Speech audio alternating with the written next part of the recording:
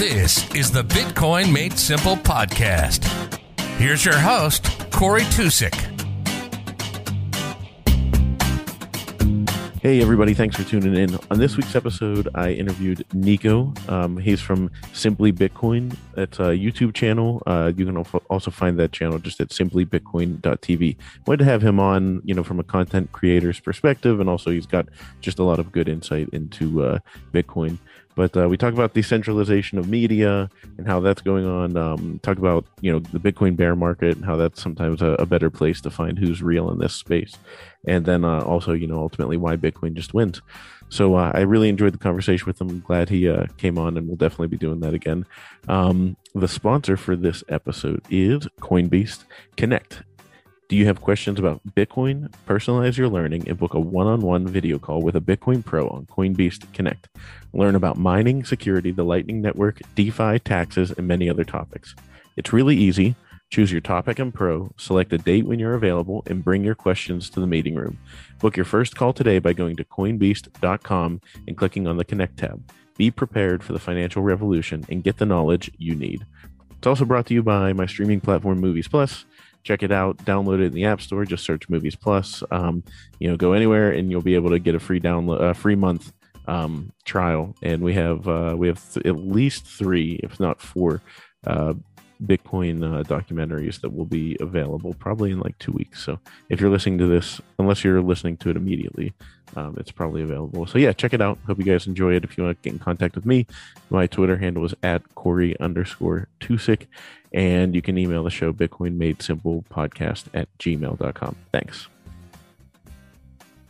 Yeah, it's funny you said that you're not in your usual place, because that's been my life for this is the second podcast I've done sitting here, because we're in the process of either constructing a new house or buying a new house. So I didn't want to make any I was just what's the point of getting a nice setup? So I was always doing the podcasts on at the dining room table or on the back porch. So it was whenever it was time to do a podcast, it was everybody Daddy's got to do a podcast, get downstairs, all that stuff. So I'm used to it at this point, being able to adapt to different environments.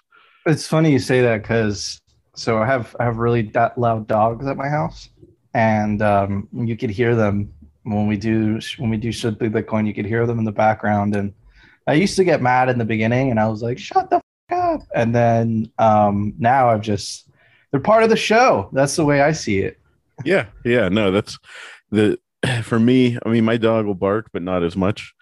But yeah, the kids will one time they crashed, they came upstairs. My wife was doing laundry, and they just came up and were walking towards the camera, and I was off camera, no, just stay there. And they just walked right up. I'm all right, let's do this.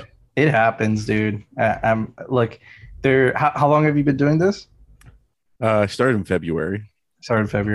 Yeah. So I've been in content creation for a little bit over 2 years now. And dude, there's something called Murphy's Law, where anything that can go wrong will go, anything that can go wrong will go wrong. And man, is that law ridiculously accurate. And it's just every single thing, any single problem that you could think of will probably happen to you at least once. So It's just normal, dude. But, one of the awesome parts about content creation, if you compare it to, the old way of content creation, which was, with the studio, and you had to, there was these gatekeepers, so to speak. Now content creation is way different. Anybody with a microphone could essentially become a broadcaster, right? Yeah. And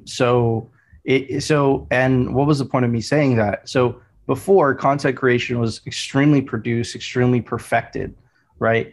Now content creation, what I've noticed is that people got sick and tired of that perfection, that produce shit. And what I've noticed, especially on YouTube, on podcasts, is that the more sincere you are, right? The more vulnerability you show, the more of the human side that you show, audience people really like that.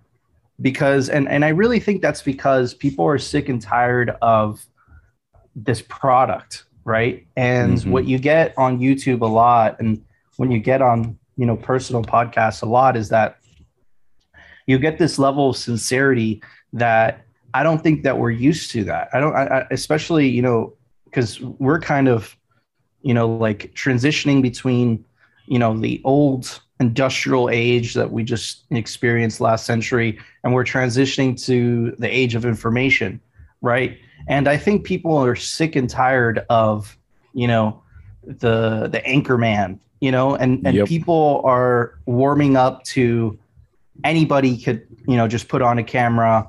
They could speak their mind. They could speak the truth. And it's funny because you see the legacy media and how they're reacting to this, and their reaction is censorship. They don't want the competition. They want them, and they want to be the gatekeepers of information like they were, the last, 50, 60 years. But I think that era is dying. And I think that YouTube, the internet in general, Twitter, I get my news from Twitter. I don't get my news from legacy outlets. That's where you get propaganda, but that's not where you're going to get the truth.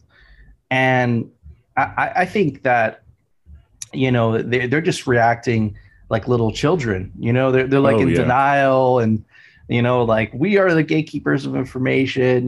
Misinformation, if it's not from us, it's misinformation. But then when you hear from them, it's like, it's total propaganda. It's all, to use what's his name, the last president's words, like, that's fake news. Like, it's just it's so chaotic what's going on. Yeah.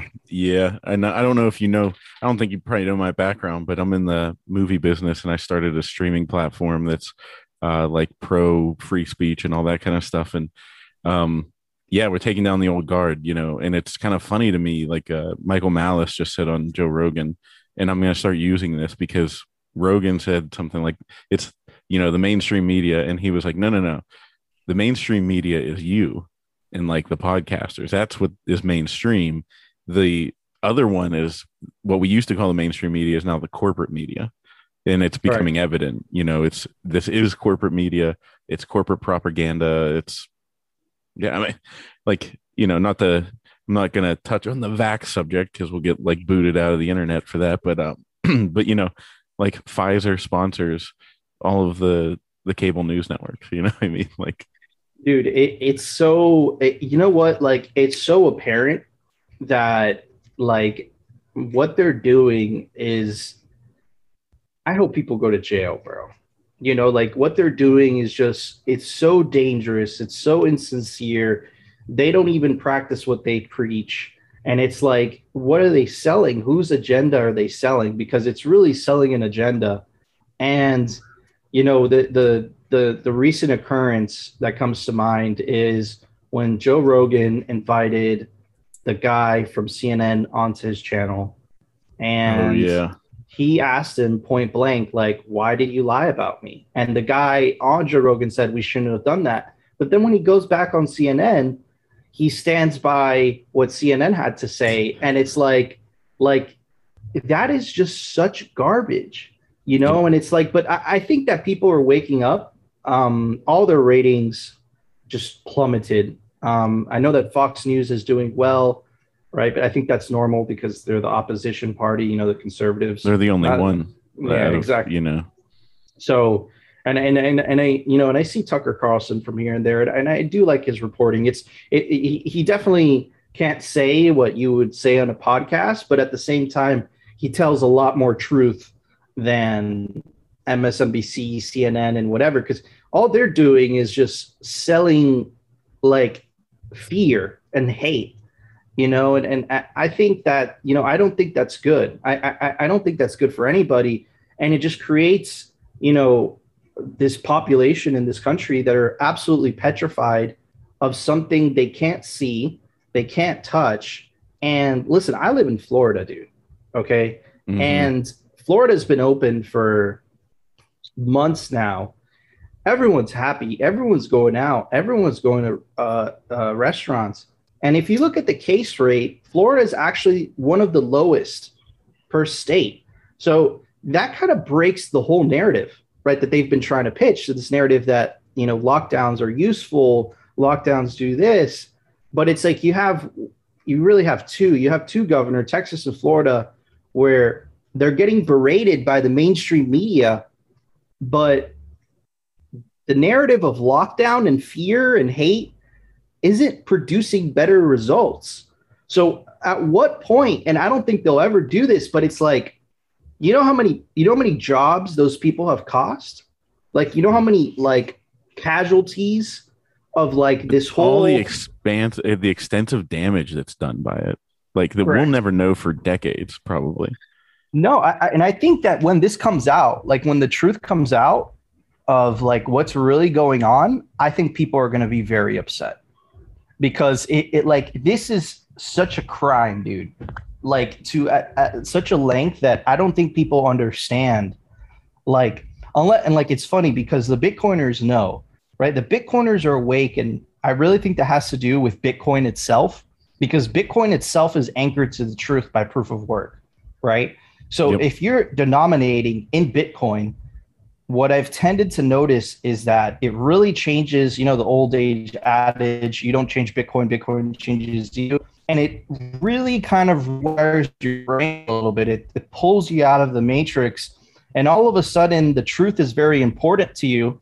But it's not because, like, you're just looking out for your interest, and by looking out for your own interest, the truth all of a sudden becomes important. And if you compare that to the fiat world, right? In the fiat world, lies are rewarded. Yeah. Right? Like lies, cheating, all of that stuff is rewarding. Wars, it's rewarding, right? But in the Bitcoin world, all of a sudden, the lies hurt you. They hurt your reputation. They hurt your soul in a way, right? So it's just so crazy how that shit works. But man, I think that when all of this is over, I think that there's going to be a lot of people that are going to pretend that they weren't on the wrong side of history. But unfortunately for them, the internet never forgets, right? So it's not like anyone's going to hate these people, but it's going to be like people aren't going to take them seriously anymore. And I really think that's the future that we're heading into. And I think that this is all going to culminate within this decade of like the fiat turning out to be a lie, nation state, like the governments, how they're shaped, how they're organized today. I don't think that there'll be a thing 10, 15, 20 years from now, right? They have way too much power.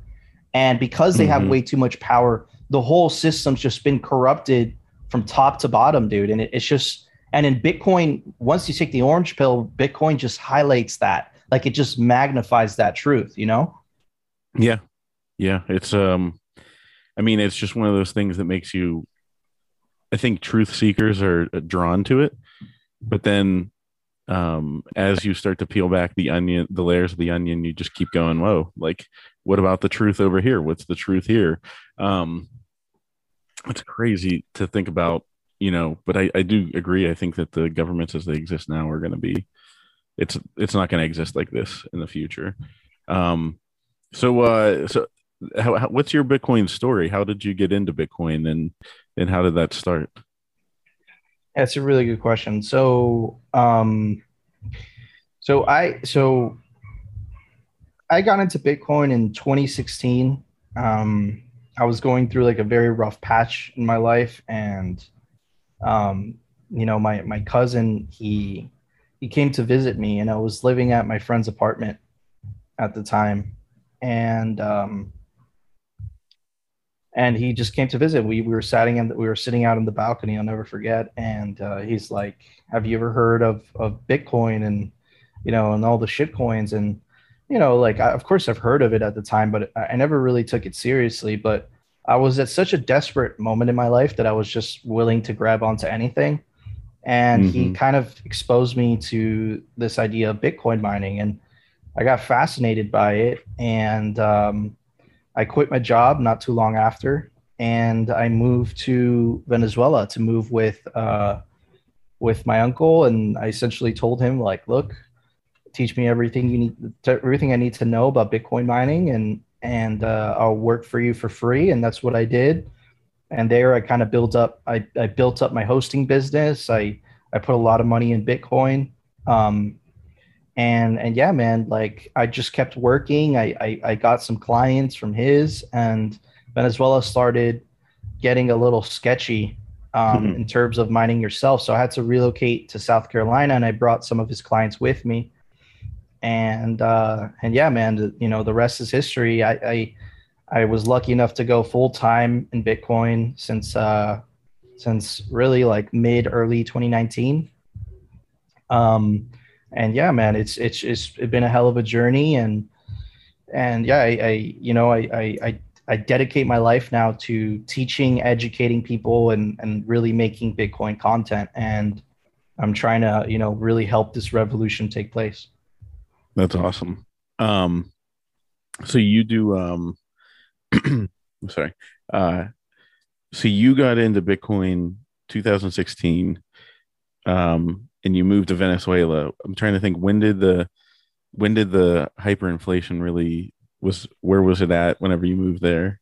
So it was happening, but the country wasn't dollarized yet.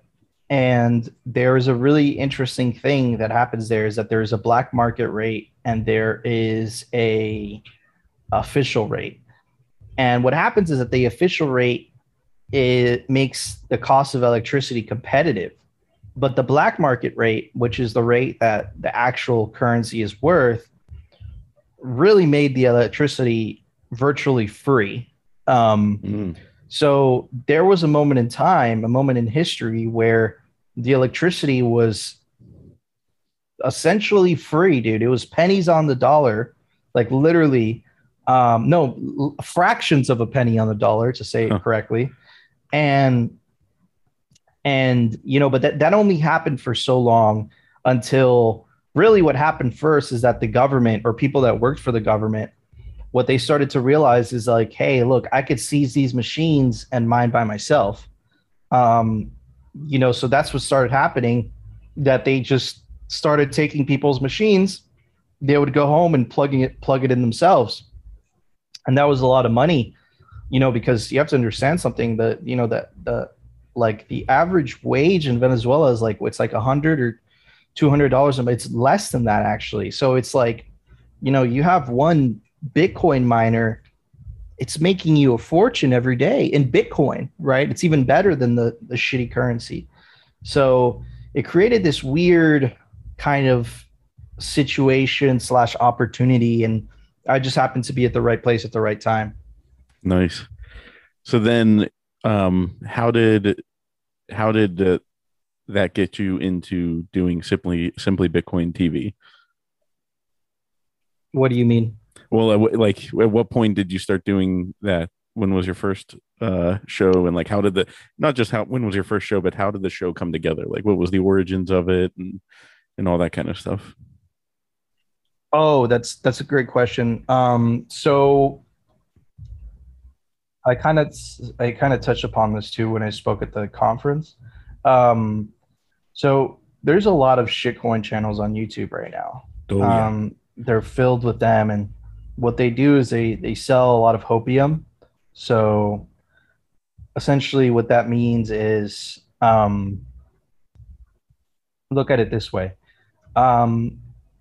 You go to all these channels, and the guy has the traditional like mouth open. Yeah. Oh yeah. They're all and they say something in the title like, you click this and you'll be the next millionaire and stuff like that.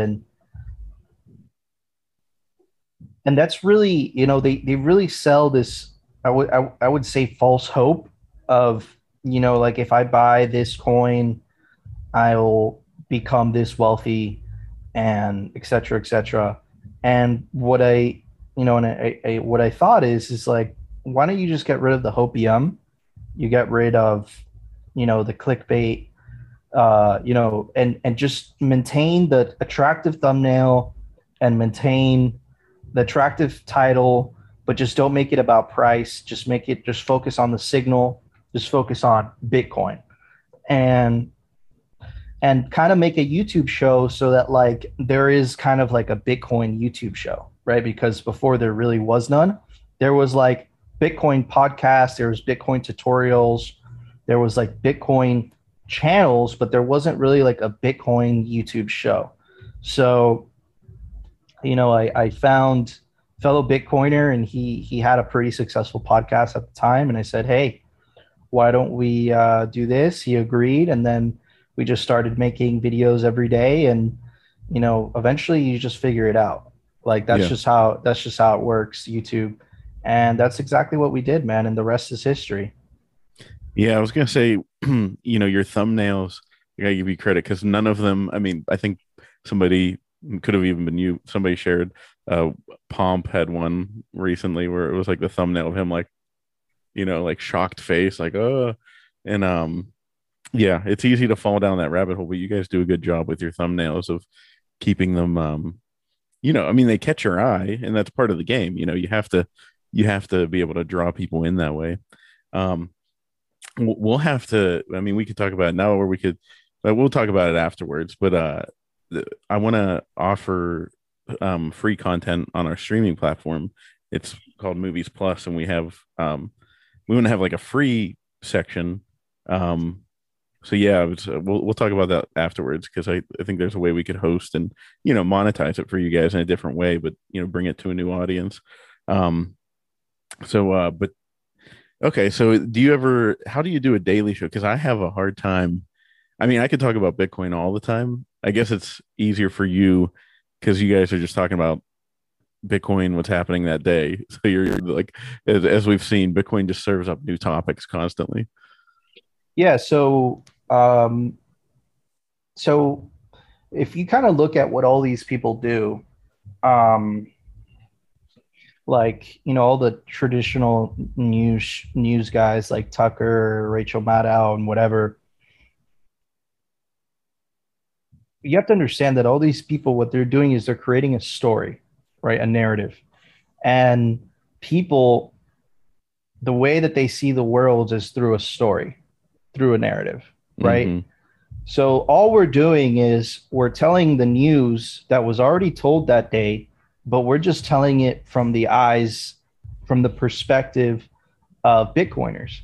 So what that does is, if you're a Bitcoiner and you're seeing all the clown world right now, you're seeing all the chaos, it's really hard to kind of make sense of it, because what you're doing is that you're getting your news from people that are not seeing it from the Bitcoiners' perspective, but we are, right? So that's all we're doing. And it's really like, in terms of work, it takes about 5 hours per video. In terms of content, in terms of what to talk about, we never run out what to talk about, because there's always something. There's always a story, there's always whatever, and you could tie it into Bitcoin so easily. So it's really not that difficult. There is some days that the news is slow, but because of how our show is formatted, what we do is we just pivot to, we'll focus more on the meme that day, or we'll focus more on the fail. But I wouldn't say it's hard to come up with source material. Yeah. No. I'll have to send you my video meme of the Bitcoin FUD busting, where I did it from the movie The Kingsman. Did you ever see that? I did see that. Yeah. I'll have to show you. It was a little bit of a production, but yeah, I like what do you think of the meme culture right now in Bitcoin? Because it's pretty crazy. And it goes so fast, and I'm barely hanging on. Like, I just figured out banana bread, and now it's on to something else. I think memes are just so important. We're experiencing, I think that the nuclear weapon really made kinetic war between big countries obsolete without destroying each other. So now we're kind of experiencing, humanity as a whole, a new type of warfare, which is really information warfare. It's really a war for your mind. And memes are just so important because they're a way to transfer information extremely quickly. And memes are really only funny if they're based on truth. If they're not based on truth, then you're going to have actually a hard time understanding them. Mm-hmm. So if you think about it, like if you see a tweet, like you can make the analogy that a tweet is like a bullet. A meme is like artillery in this war that we're fighting. And if you look at every single tweet from the establishment, whether it's the Bank of International Settlements, whether it's the Euro Central Bank, any of that, what you'll see in the comment section is a bunch of memes telling the truth. And sometimes those memes actually have better engagement than the original content. So all it takes is just one curious person seeing that bank from the European Union, and they scroll down below and you see a bunch of Bitcoin memes, and all it takes is that curiosity for you to be like, what is this Bitcoin? Right? And then they go down the rabbit hole, right? So we have them so on their back foot, they can't even deal with this. They can't even process it fast enough that, they think it's a joke, they think it's this, but here's the difference between the fiat world and the Bitcoin world is that in the fiat world, you need to wear a suit. You have this sense of elitism because that's how you gain people's trust, right? In a Bitcoin world, Bitcoin does all the heavy lifting. So it doesn't matter whether you wore a hoodie or whether you have, a mutt pocket or a Muppet as your avatar on Twitter.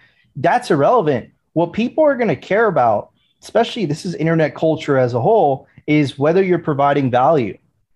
We don't care about your age. We don't care about your credentials. We don't care about whether you went to school or not. It's a very simple question. Are you providing value? Yes or no? Right? So that's a big change from the fiat establishment, which is like, this is my degree. This is where I went to school. This is this. This is that. You could trust me. Ha. That system obviously hasn't worked out very well. The new system takes that elitism and it throws it out the window, right? And it says, look, are you here to help Bitcoin? Or are you here not to help Bitcoin, right? And that's where kind of memes fall into the puzzle, right? And because it's a way of ridiculing your opponent, and because it's true, it's funny, right? And what are they going to do? Are they going to start coming up with memes themselves? They can't come up with memes because we know they're a joke. Like, we know their shit is based on lies. So the only thing they really have to hide behind is their legacy and their suits and their towers. But that could only last for so long, right? Mm-hmm. So it's a crazy world, man. And look, in 20, 30 years, going to tell our grandchildren, like, we brought down the legacy system with funny pictures on the internet. Right. But doesn't that highlight how weak the legacy system was rather than how stupid we were? Were we really that stupid if it was working? Just a thought. Yeah. No, it's interesting because if you control the memes, you can control the narrative. And, like we kind of touched on earlier, and I've said this before to people, I'm like, it's amazing when you look back, what it was like whenever I was a kid and my parents, it was like everybody went to work. They came home from work. They watched the news. They either watched one of three channels. They watched the nightly news, and the nightly news said, this is what happened. You should feel this way. And then everybody said, okay, thank you. And then they, ate their food, watched a little bit at late night, and then went to bed and came out, like the message was so controlled. So it's like, there's no surprise to me that they're just flipping out. And like you said, acting like children. And I keep picturing just like a child flailing. Yes. Like that's what I see their reaction as. So what do you think the media, like they've obviously been trying to censor. I'm trying to work against that anti-censorship, but What do you think is going to happen here with, you know, you have Facebook in the metaverse? My God. Hello, Matrix. And what do you think we're going to be looking at over the next 5 to 10 years as they lose the battle to control the message? It's going to get worse for them. Yeah, it's going to get progressively worse. They don't win this just because of how the nature of the internet, right? Their solution is to try to centralize power and more censorship and more IDs and more thing, but inherently, we're kind of into the centralized era of the internet, but because of the nature of social media platforms and all that stuff. But you look like at a messaging service like Signal, right, which is an open source, free. They don't make a profit; it's a non-for-profit, right? So, and you see how effectively Signal works. And it works just as well. I would say even better than WhatsApp. I actually like the user interface better. So what's the reason to have a for-profit company behind some of these services, right? And I'm really bullish on Jack Dorsey, and I know a lot of people hate on him because Twitter censors a lot of people. And I actually have a theory about that. I think that Twitter has grown to such a size that it's no longer controlled by any single entity. I think that Jack's hands are tied. I think that it's just got into such a size that he can't do anything about it. And if you look at Facebook, same story. And I think that they've been captured by, I don't want to say the deep state, but I would say the bureaucratic state. The bureaucrats that stay in power regardless of who gets elected. And I think that social media platforms have been captured by that side. And essentially there's like kind of this cooperation between that side and the social media platforms. And essentially they want them at whatever cost. They want that part of the government to survive no matter what. Mm-hmm. And I think that that's where a lot of this censorship stems from. I don't think that it stems from a political point of view. I think that political point of view happens to be the most convenient for them at the time. Right. Mm-hmm. So, but in the process of them playing this card, what I think they realize, maybe they know it now, which is why they're reacting even more aggressively, is that they've exposed themselves in the process for everyone to see. Right. Mm-hmm. So, and I actually tweeted about this months ago. I said, once you start censoring, it's such a slippery slope because it always ends the same way. And I'll give you a great example. If you want to know how censorship ends, right? Look at the United States, right? Look at, before it got, all corrupted and shit, before the Federal Reserve, before all of the, 3-letter agencies, all of that shit. But if you look back to the founding and you look at, the First Amendment of the U.S. Constitution, it literally says freedom of speech, right? Why do you think it says that? Why did they say that and not, some speech? Yeah. Right. Mm-hmm. Clearly. Right. Because they were sick and tired of being censored. And if censorship worked, America wouldn't be a thing. Right. Yeah. Because if it was so effective. Right. So censorship really only works when you have run out of arguments to counter the person that you're debating. You can't counter their narrative anymore. So what you rely is let's just not let them talk, because if we don't let them talk, then the other people won't have anything to say. And I want to tie this in with what happened with Trump, right? Again, I'm super apolitical, dude. I'm a Bitcoiner. I'm right there with you. I don't lean left or right. I don't buy into the fiat parties, right? But I think it's a really good example with what happened with Trump, because essentially Trump was circumventing them and going around the gatekeepers of information through his Twitter account, right? Mm-hmm. So they would set up an official narrative and Trump would just go around that. And he just kept going around that. And he was very effective at it, right? And when they finally took him off Twitter, they made a bet like, okay, we deplatformed this guy, and to a large extent they did.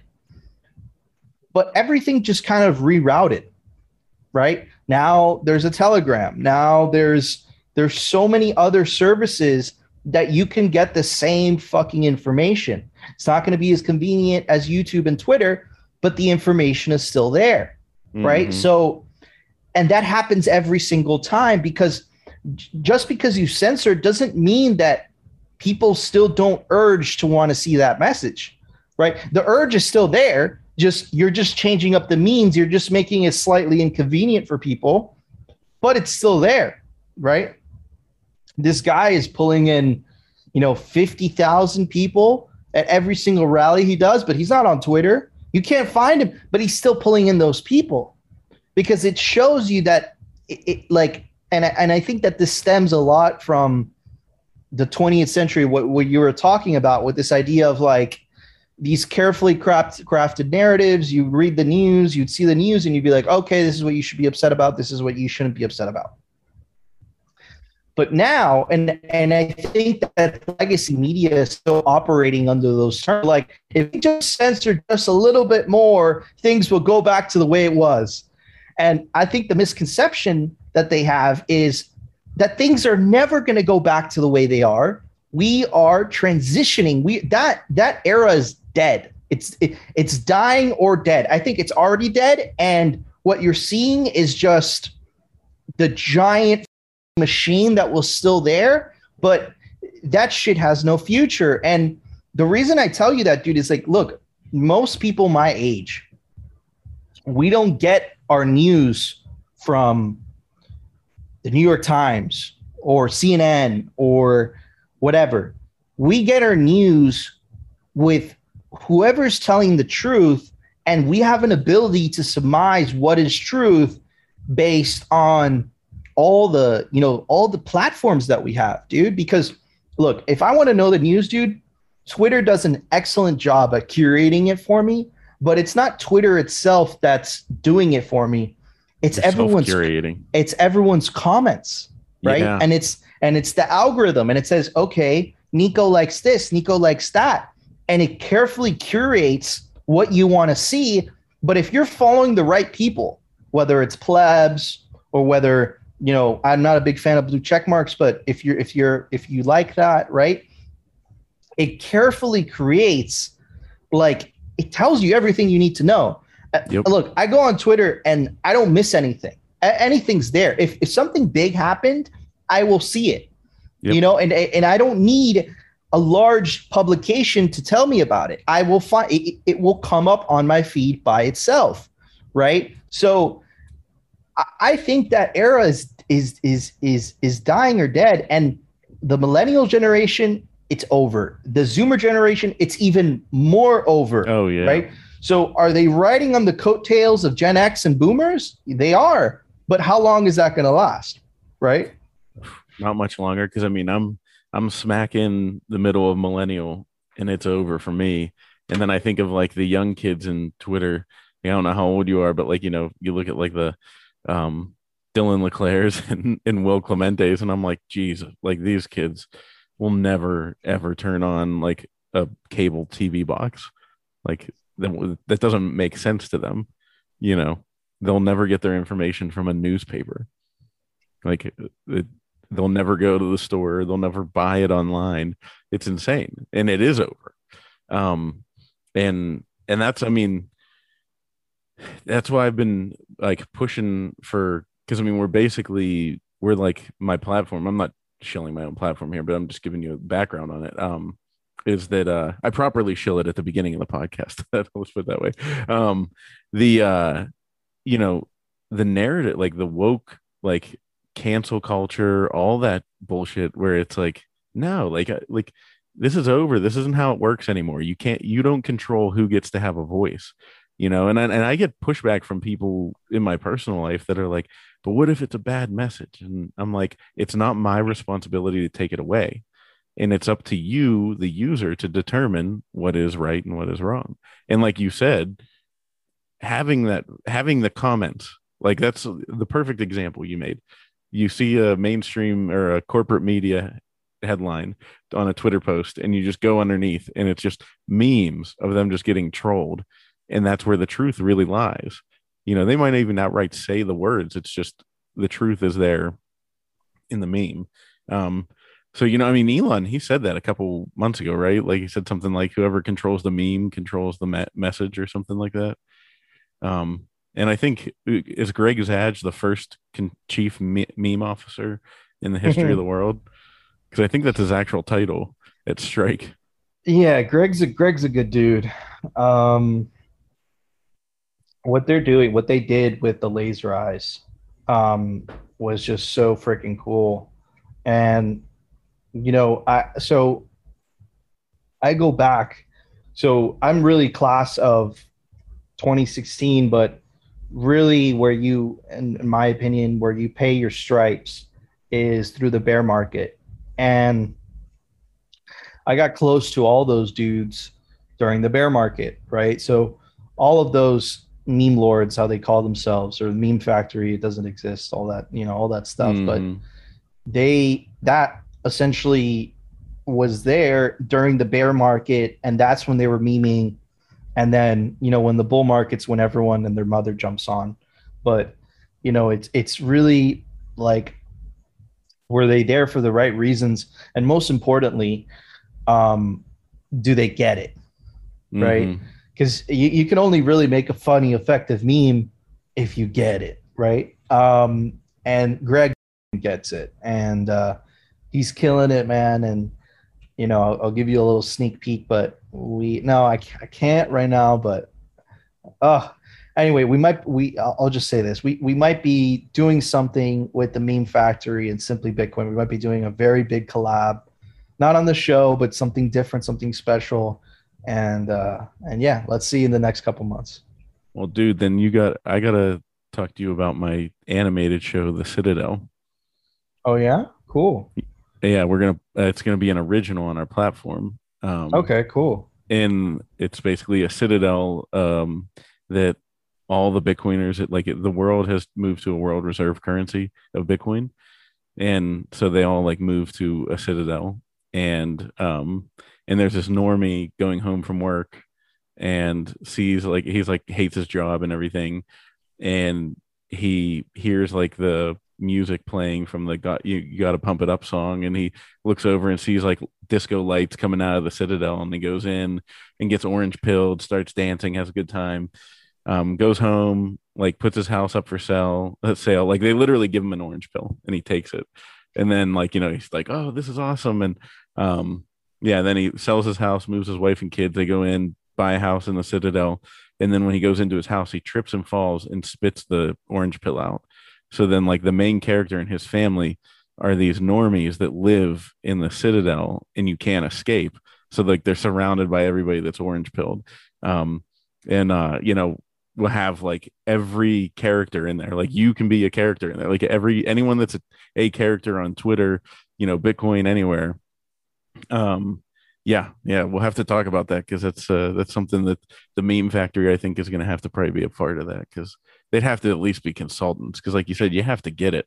That's the hardest part. I could go, if I wanted to just make an animated show, I could just go hire people. But how long, when did you get into Bitcoin? So I bought my first Bitcoin March 2020. Okay, so you're still paying your dues, my friend. Oh, yeah. I know. I've been telling Guy Swan, I said, I wish that I could. I'm trying to earn my bear market badge. I got a long way to go. So that's what and I'm also really hesitant to put my voice out there. I like partaking in the conversation, but I say to people all the time, I'm the show's called Bitcoin Made Simple, not because I'm doing it. It's because I'm interviewing people that do that for me. I'm learning in public.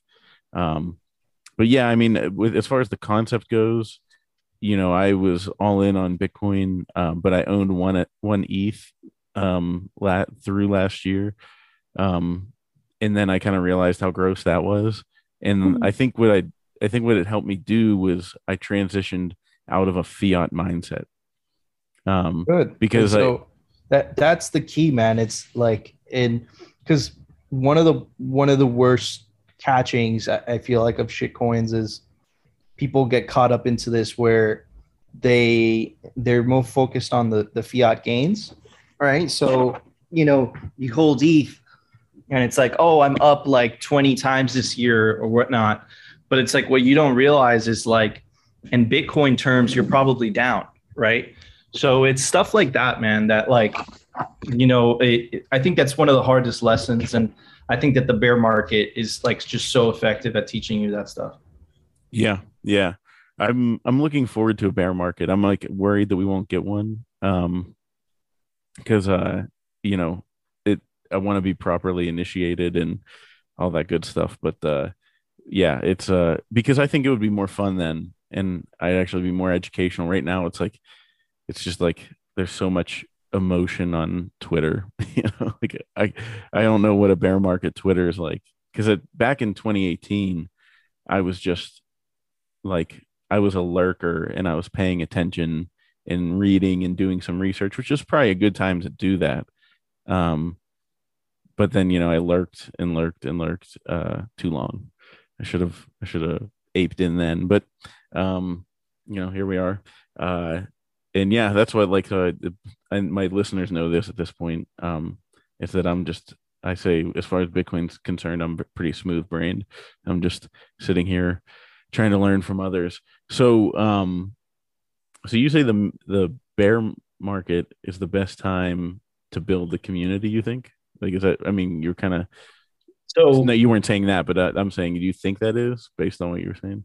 So Bitcoiners have a saying, and I think a lot of us agree, where we like the bear market more. And the reason for that is that's really where you make your real friends, and that's really who stays. And it's really easy to be a Bitcoiner in a bull market. Oh yeah. It's so easy, but only the people that truly believe in Bitcoin and are really in it for the freedom and the sovereignty, and they're not in it for the fiat gains, really stay, right?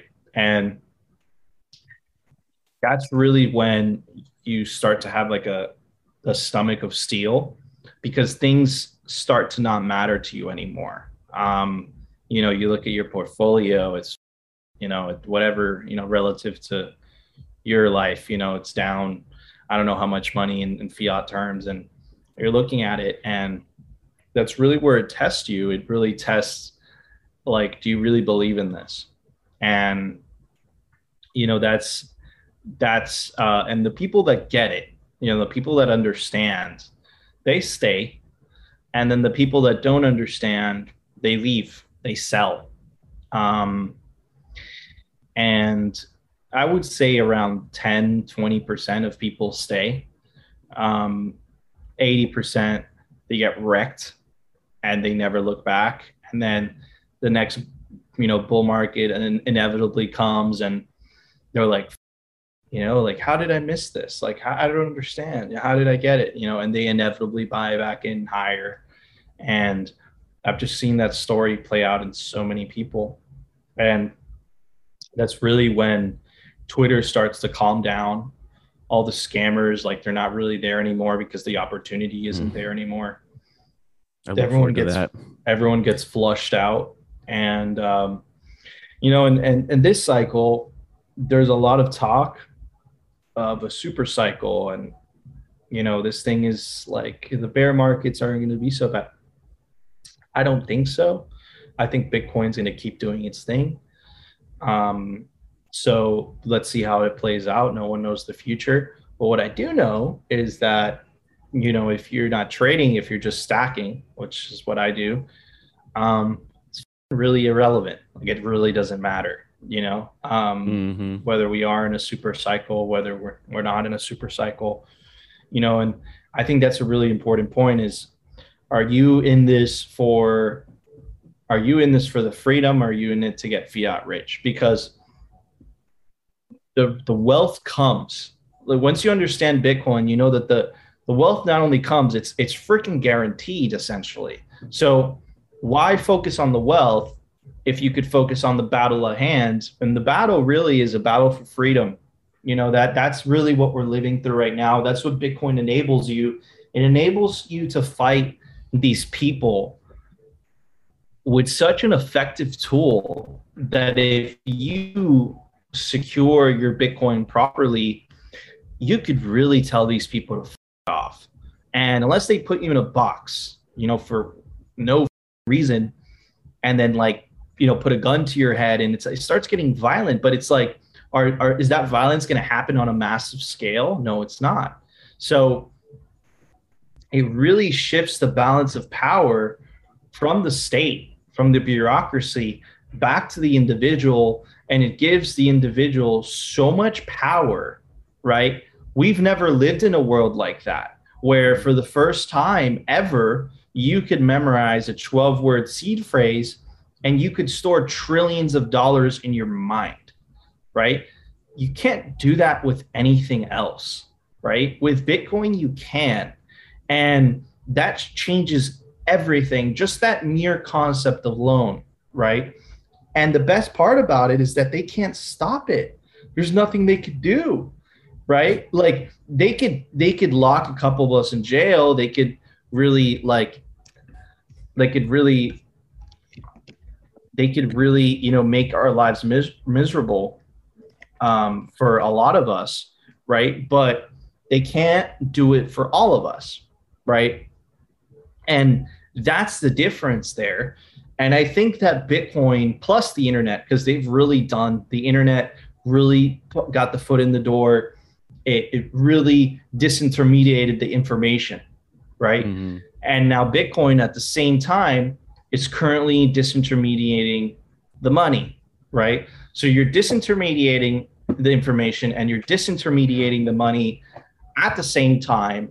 It's created all of this chaos, right? Where you have the old world, you have the new world, and they're just clashing like that. And it's funny to see the old world try to cope. And their way of coping is to centralize power even more, because they think that in doing so, they'll be able to control this beast. But that just tells me that they don't understand the internet. You don't control the internet, right? You don't control Bitcoin. Bitcoin changes you, but you don't control it. It does whatever it wants. You own Bitcoin and you don't own Bitcoin, right? You are Satoshi, but you're not Satoshi, right? And I think that it really exposes the psychopaths on both sides of the aisle, the left and the right, that are really totalitarian. And they're anti-human, right? They're not about the freedom of mankind. They're not about, you know, the pursuit of happiness, you know, private property. They're about themselves and enriching themselves no matter what the cost. And Bitcoin just throws a wrench in there, and the internet just throws a wrench in there, and they short circuit. They don't know how to do it. They're like, oh, what do you mean I have to give up power? What do you mean? Like, allow people to transact freely and openly? What the is that about, right? So is this a perfect fix? Does this mean that governments aren't going to figure it out one day? No, of course they are. But I think that it definitely buys us a couple decades of freedom, right? A couple decades of sovereignty. And I don't know how they're going to solve this problem, but it's a major problem for them. It's a major problem for the systems, the legacy systems. And my bet is the internet wins. Like, it's won on it. The winner internet has won on everything. Okay, so do I think that the internet is going to lose in the money game? No, of course I don't. The internet's going to win on that too. So it's just really interesting to see how these things are going to play out. Yeah, I mean, they're trying to swim against a current that they can't stop. I mean, it's impossible to swim upstream on, and it's fun to watch them Like you said, that is the most shocking thing, that they think the best reaction is to centralize power more. Like, Yes. do you think Bitcoin will ever be made illegal in the United States? It's irrelevant. Oh I yeah, think I know that part, but I mean, do you think they'll try? yeah, absolutely. They'll try. The United States and Europe, like they have the most to lose. But unlike Europe, the United States has something really special. And this is what I really love about this country. And I immigrated here. So I'm really looking at it from a person who's seen the rest of the world and comes here. And I'm telling you that this country is if not the best country on earth. And there's a reason for that. And it's because the founding fathers really understood the concept of decentralization. They really understood that absolute power corrupts absolutely, right? So, you see their attempts at dividing the government, dividing power, right? You see the individual sovereignty that they gave to each individual state. So what's going to end up happening is I think that the legal tender is going to happen on a state by state basis rather than on a federal basis first.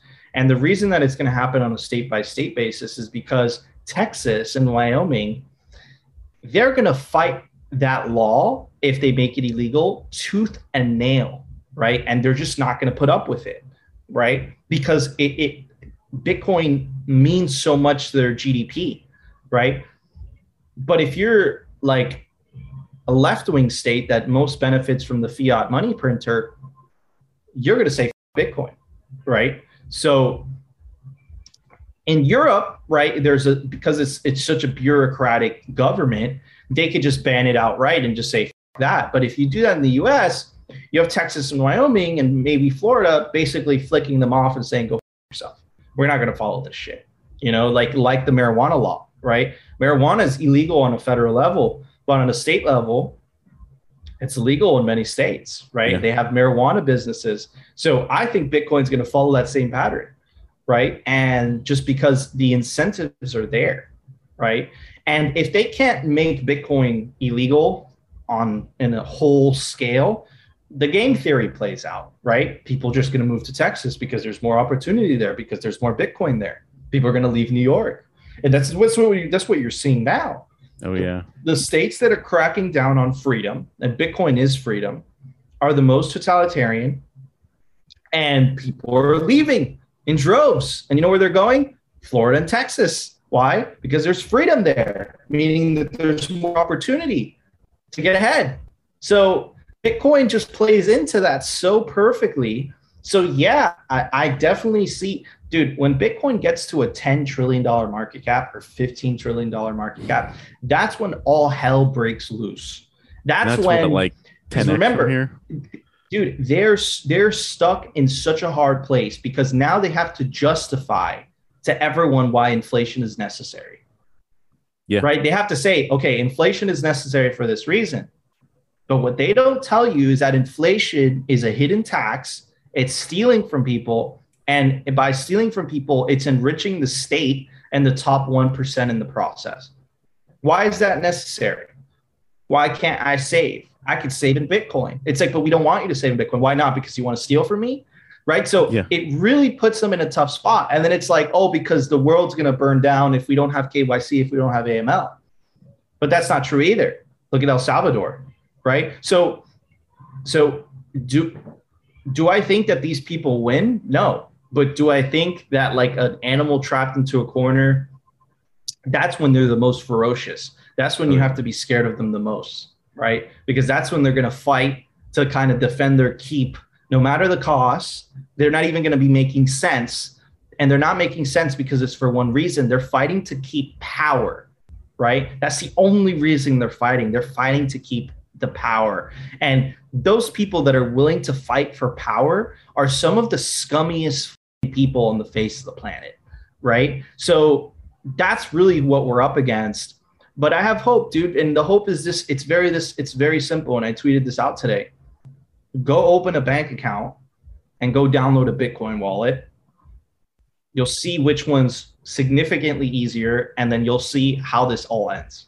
Because it's very clear how this all ends, right? It's just, you have an incumbent who's so well entrenched and it's so corrupted all elements of the system, and they essentially have propped themselves up because of that these people genuinely believe that their system is better. But they don't understand that perhaps it's better for the 1%, for the politicians, but for everybody else is a loser in that system, right? So they're going to fight for what they believe is right, for what they believe is good for themselves, but the rest of us are going to fight for what's good for ourselves. And there's a lot more of us than there is of them, right? So, it's an incentive thing. It has nothing to do with Bitcoin. Put Bitcoin aside. What system has better incentives? Bitcoin does. And for that reason alone, Bitcoin wins, right? It's a better system. It's an open system. It's a KYC free system. It doesn't get to decide that you're unbankable because of where you were born. Anybody could download a Bitcoin wallet. It doesn't judge. You could transact with anybody. It doesn't care who you transact with, right? No one could debase your money, right? It's a better system. It's a fairer system, right? So anyways, the better system always wins. It does. My dude, I have to dip. It's 2. This was an awesome rip. Dude, no, I was just going to say, hand off to people where they can follow you and, where they can check the show. Yeah, absolutely. You could check out Simply Bitcoin on YouTube. We might get banned any moment, though. So definitely give us a follow on Twitter, at Simply Bitcoin TV. You can keep up with us, and we'll tell you where the new platform is if we do get banned.